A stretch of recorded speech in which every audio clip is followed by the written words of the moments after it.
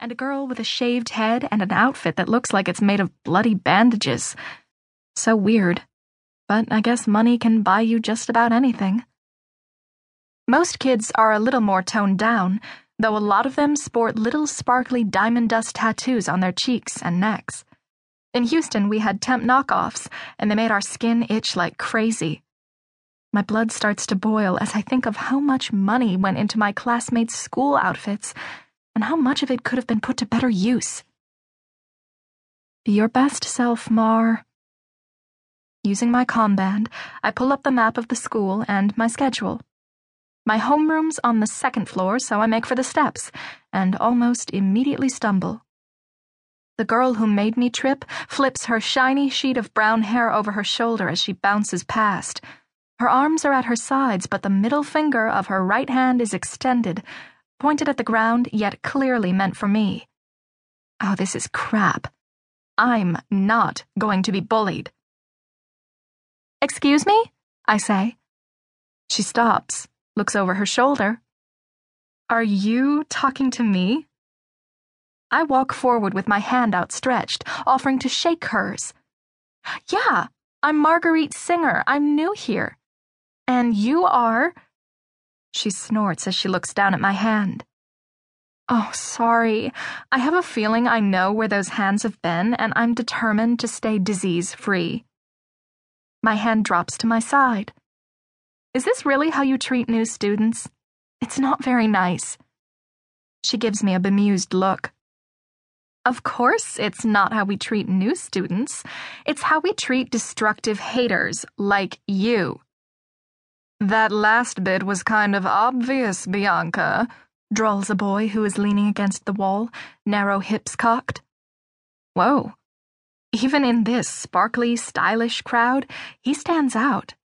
His lips shine with gloss, and his pale skin is perfect. Not a zit in sight. I think he might be wearing blush.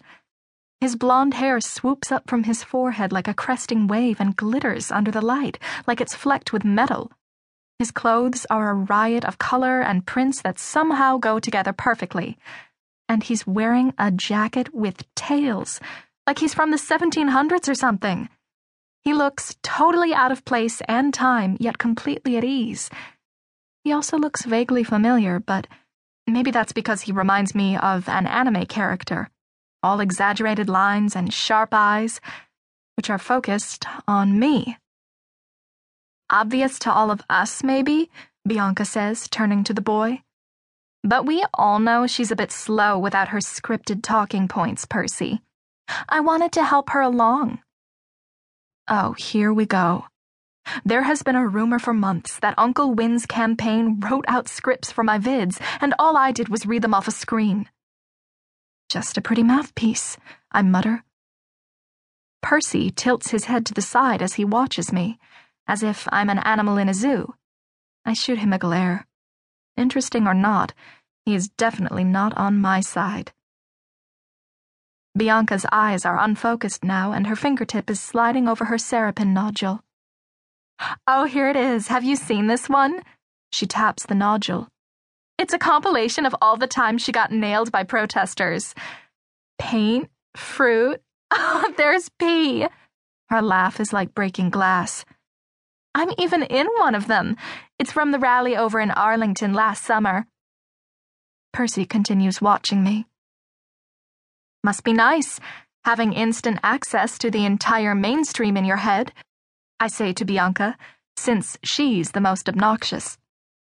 "There are so many important, useful things you could do with that privilege instead of trying to tear other people down." Bianca rolls her eyes. The swirling diamond dust tattoo that resides along her collarbone winks at me in the light of the atrium. "Maybe I think it's important and useful to put conceited, greedy social climbers like you on notice. I'm capping every move you make, so there's going to be a record. You're not the only one who can stream a vid." And unlike me, she can do it with a blink of her eye. The lenses connected to her Serapin will do the rest. She can even boost the vid capture to the mainstream so her followers can watch us live. My dad went on and on about the possible uses, including letting other humans